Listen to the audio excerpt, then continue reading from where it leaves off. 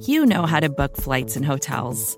All you're missing is a tool to help you plan that unbelievable travel experience. That's why you need Viator. Book guided tours, excursions, and more in one place. There are over 300,000 travel experiences to choose from, so you can find something for everyone. And Viator offers free cancellation and 24/7 customer support for worry-free travel. Download the Viator app now and use code Viator10 for 10% off your first booking in the app. Find travel experiences for you. Do more with Viator. Chapter 10. Enter Sir James Peel, Edgerton. Tuppence betrayed no awkwardness in her new duties. The daughters of the Archdeacon were well grounded in household tasks. They were also experts in training a raw girl, the inevitable result being that the raw girl, once trained, departed elsewhere, where her newly acquired knowledge commanded a more substantial remuneration than the Archdeacon's meagre purse allowed. Tuppence had therefore very little fear of proving inefficient. Mrs. Vandemeyer's cook puzzled her. She evidently went in deadly terror of her mistress. The girl thought it probable that the other woman had some hold over her. For the rest, she cooked like a chef, as Tuppence had an opportunity of judging that evening. Mrs. Vandemeyer was expecting a guest to dinner, and Tuppence accordingly laid the beautifully polished table for two. She was a little exercised in her own mind as to this visitor. It was highly possible that it might prove to be Whittington. Although she felt fairly confident that he would not recognize her, yet she would have been better pleased had the guest proved to be a total stranger. However, there was nothing for it but to hope for the best. At a few minutes past 8, the front doorbell rang, and Tuppence went to answer it with some inward trepidation. She was relieved to see that the visitor was the second of the two men whom Tommy had taken upon himself to follow. He gave his name as Count Stepanov. Tuppence announced him, and Mrs. Vandemeyer rose from her seat on a low divan with a quick murmur of pleasure. "It is delightful to see you, Boris Ivanovitch," she said. "And you, madame?" He bowed low over her hand. Tuppence returned to the kitchen. "Count Stepanov, or some such," she remarked, and affecting a frank and unvarnished curiosity. "Who's he?" "A Russian gentleman, I believe." "Come here much?" "Once in a while. What do you want to know for?" "Fancied he might be sweet on the missus, that's all," explained the girl, adding with an appearance of sulkiness, "How you do take one up." "I'm not quite easy in my mind about the souffle," explained the other. "You know something," thought Tuppence to herself. But aloud she only said, "Going to dish it up now? Righto." While waiting at table, Tuppence listened closely to all that was said. She remembered that this was one of the men Tommy was shadowing when she had last seen him. Already, although she would hardly admit it, she was becoming uneasy about her partner. Where was he?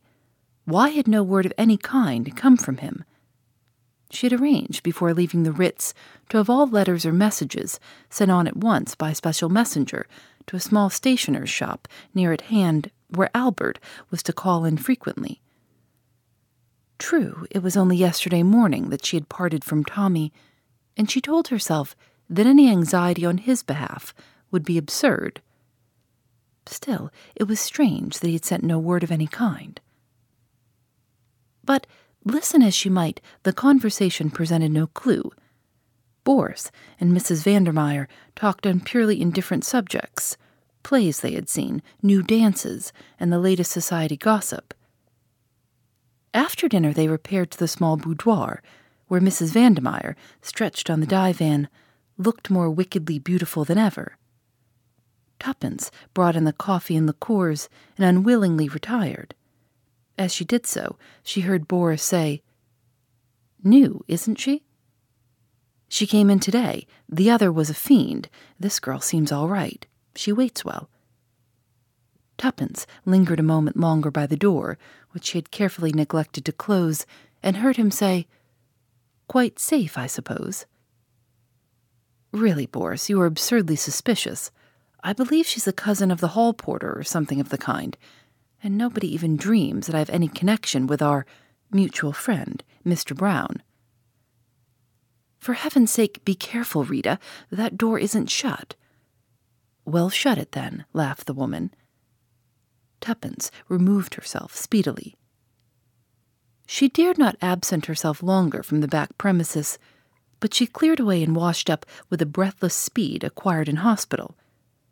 Then she slipped quietly back to the boudoir door. The cook, more leisurely, was still busy in the kitchen, and, if she missed the other, would only suppose her to be turning down the beds. Alas, the conversation inside was being carried on in too low a tone to permit of her hearing anything of it. She dared not reopen the door, however gently. Mrs. Vandemeyer was sitting almost facing it, and Tuppence respected her mistress's lynx-eyed powers of observation. Nevertheless, she felt she would give a good deal to overhear what was going on. Possibly, if anything unforeseen had happened, she might get news of Tommy. For some moments she reflected desperately, then her face brightened. She went quickly along the passage to Mrs. Vandemeyer's bedroom, which had long French windows leading onto a balcony that ran the length of the flat.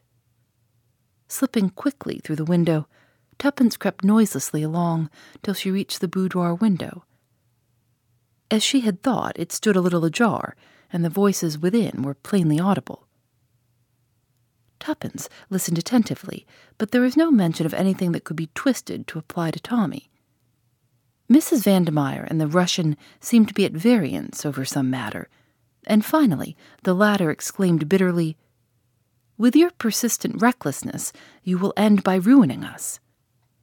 "Bah," laughed the woman, "notoriety of the right kind is the best way of disarming suspicion.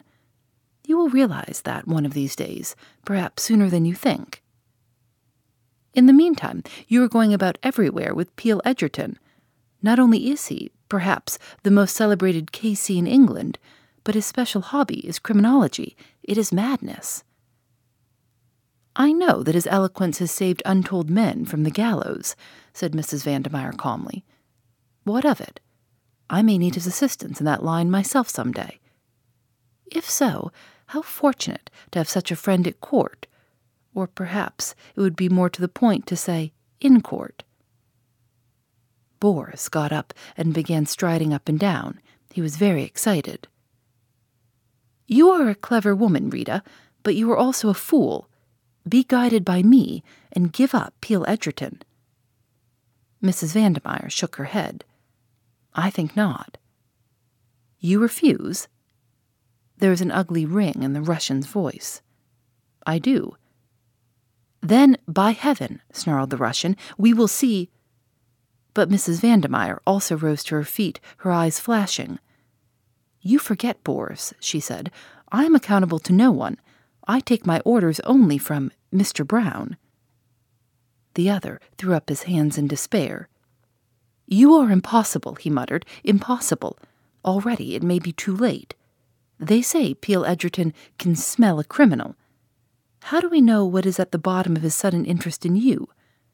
Perhaps even now his suspicions are aroused. He guesses—" Mrs. Vandemeyer eyed him scornfully. "Reassure yourself, my dear Boris. He suspects nothing. With less than your usual chivalry, you seem to forget that I am commonly accounted a beautiful woman. I assure you that is all that interests Peel Edgerton." Boris shook his head doubtfully.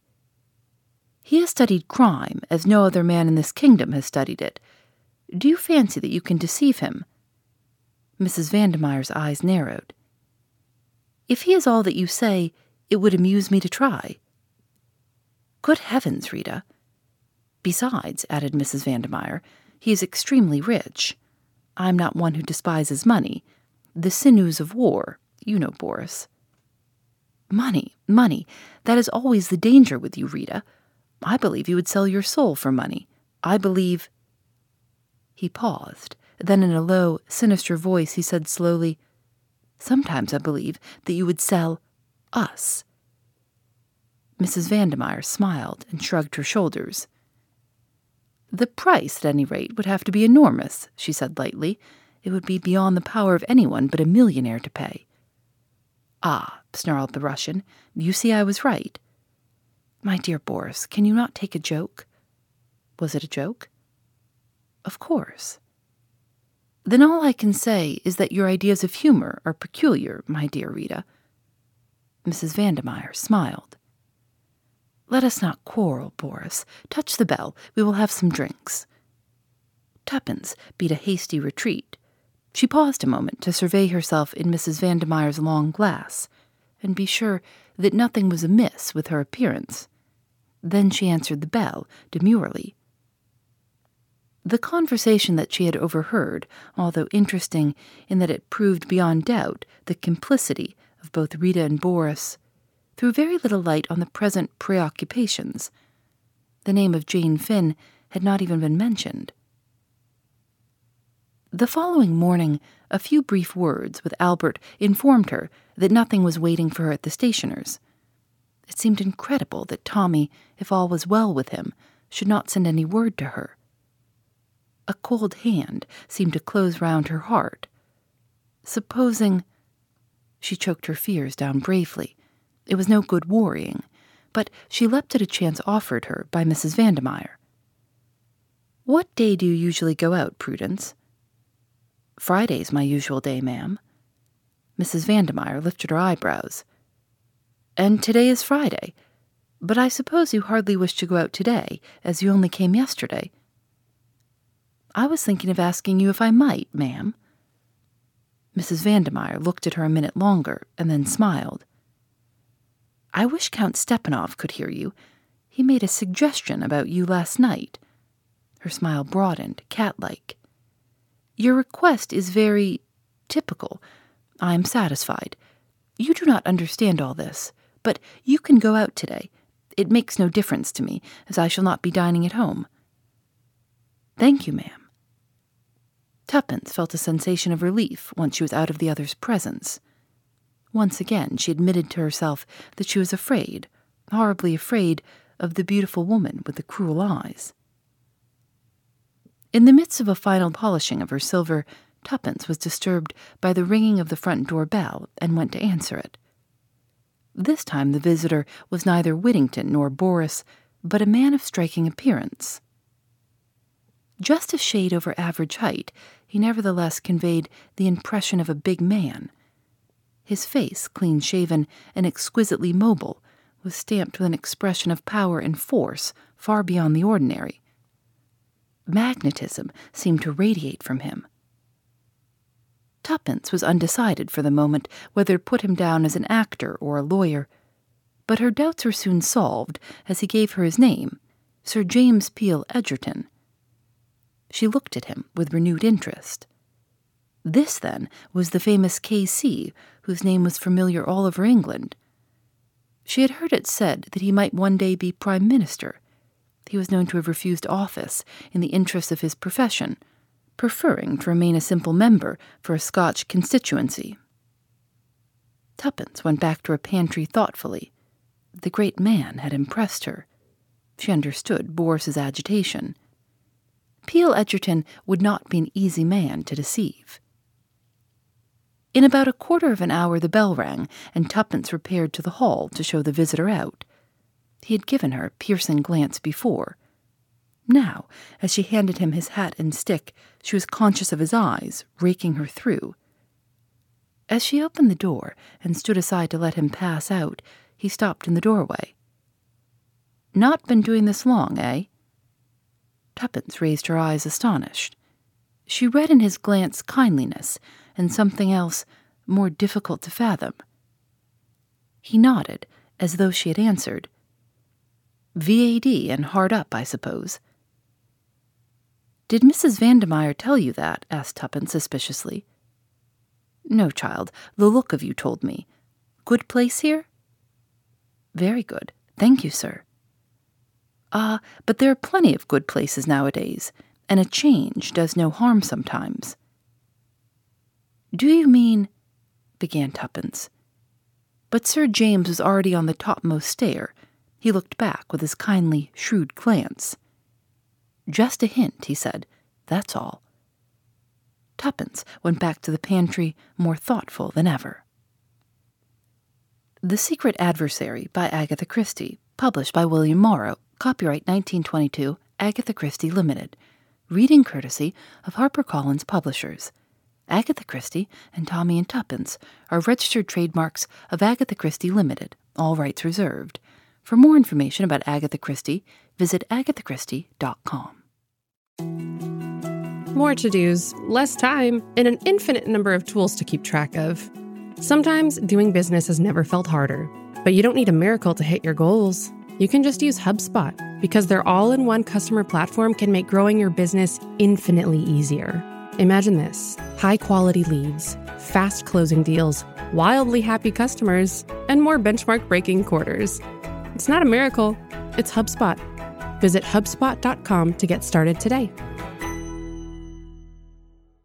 Phoebe Reads a Mystery is recorded in the studios of North Carolina Public Radio, WUNC.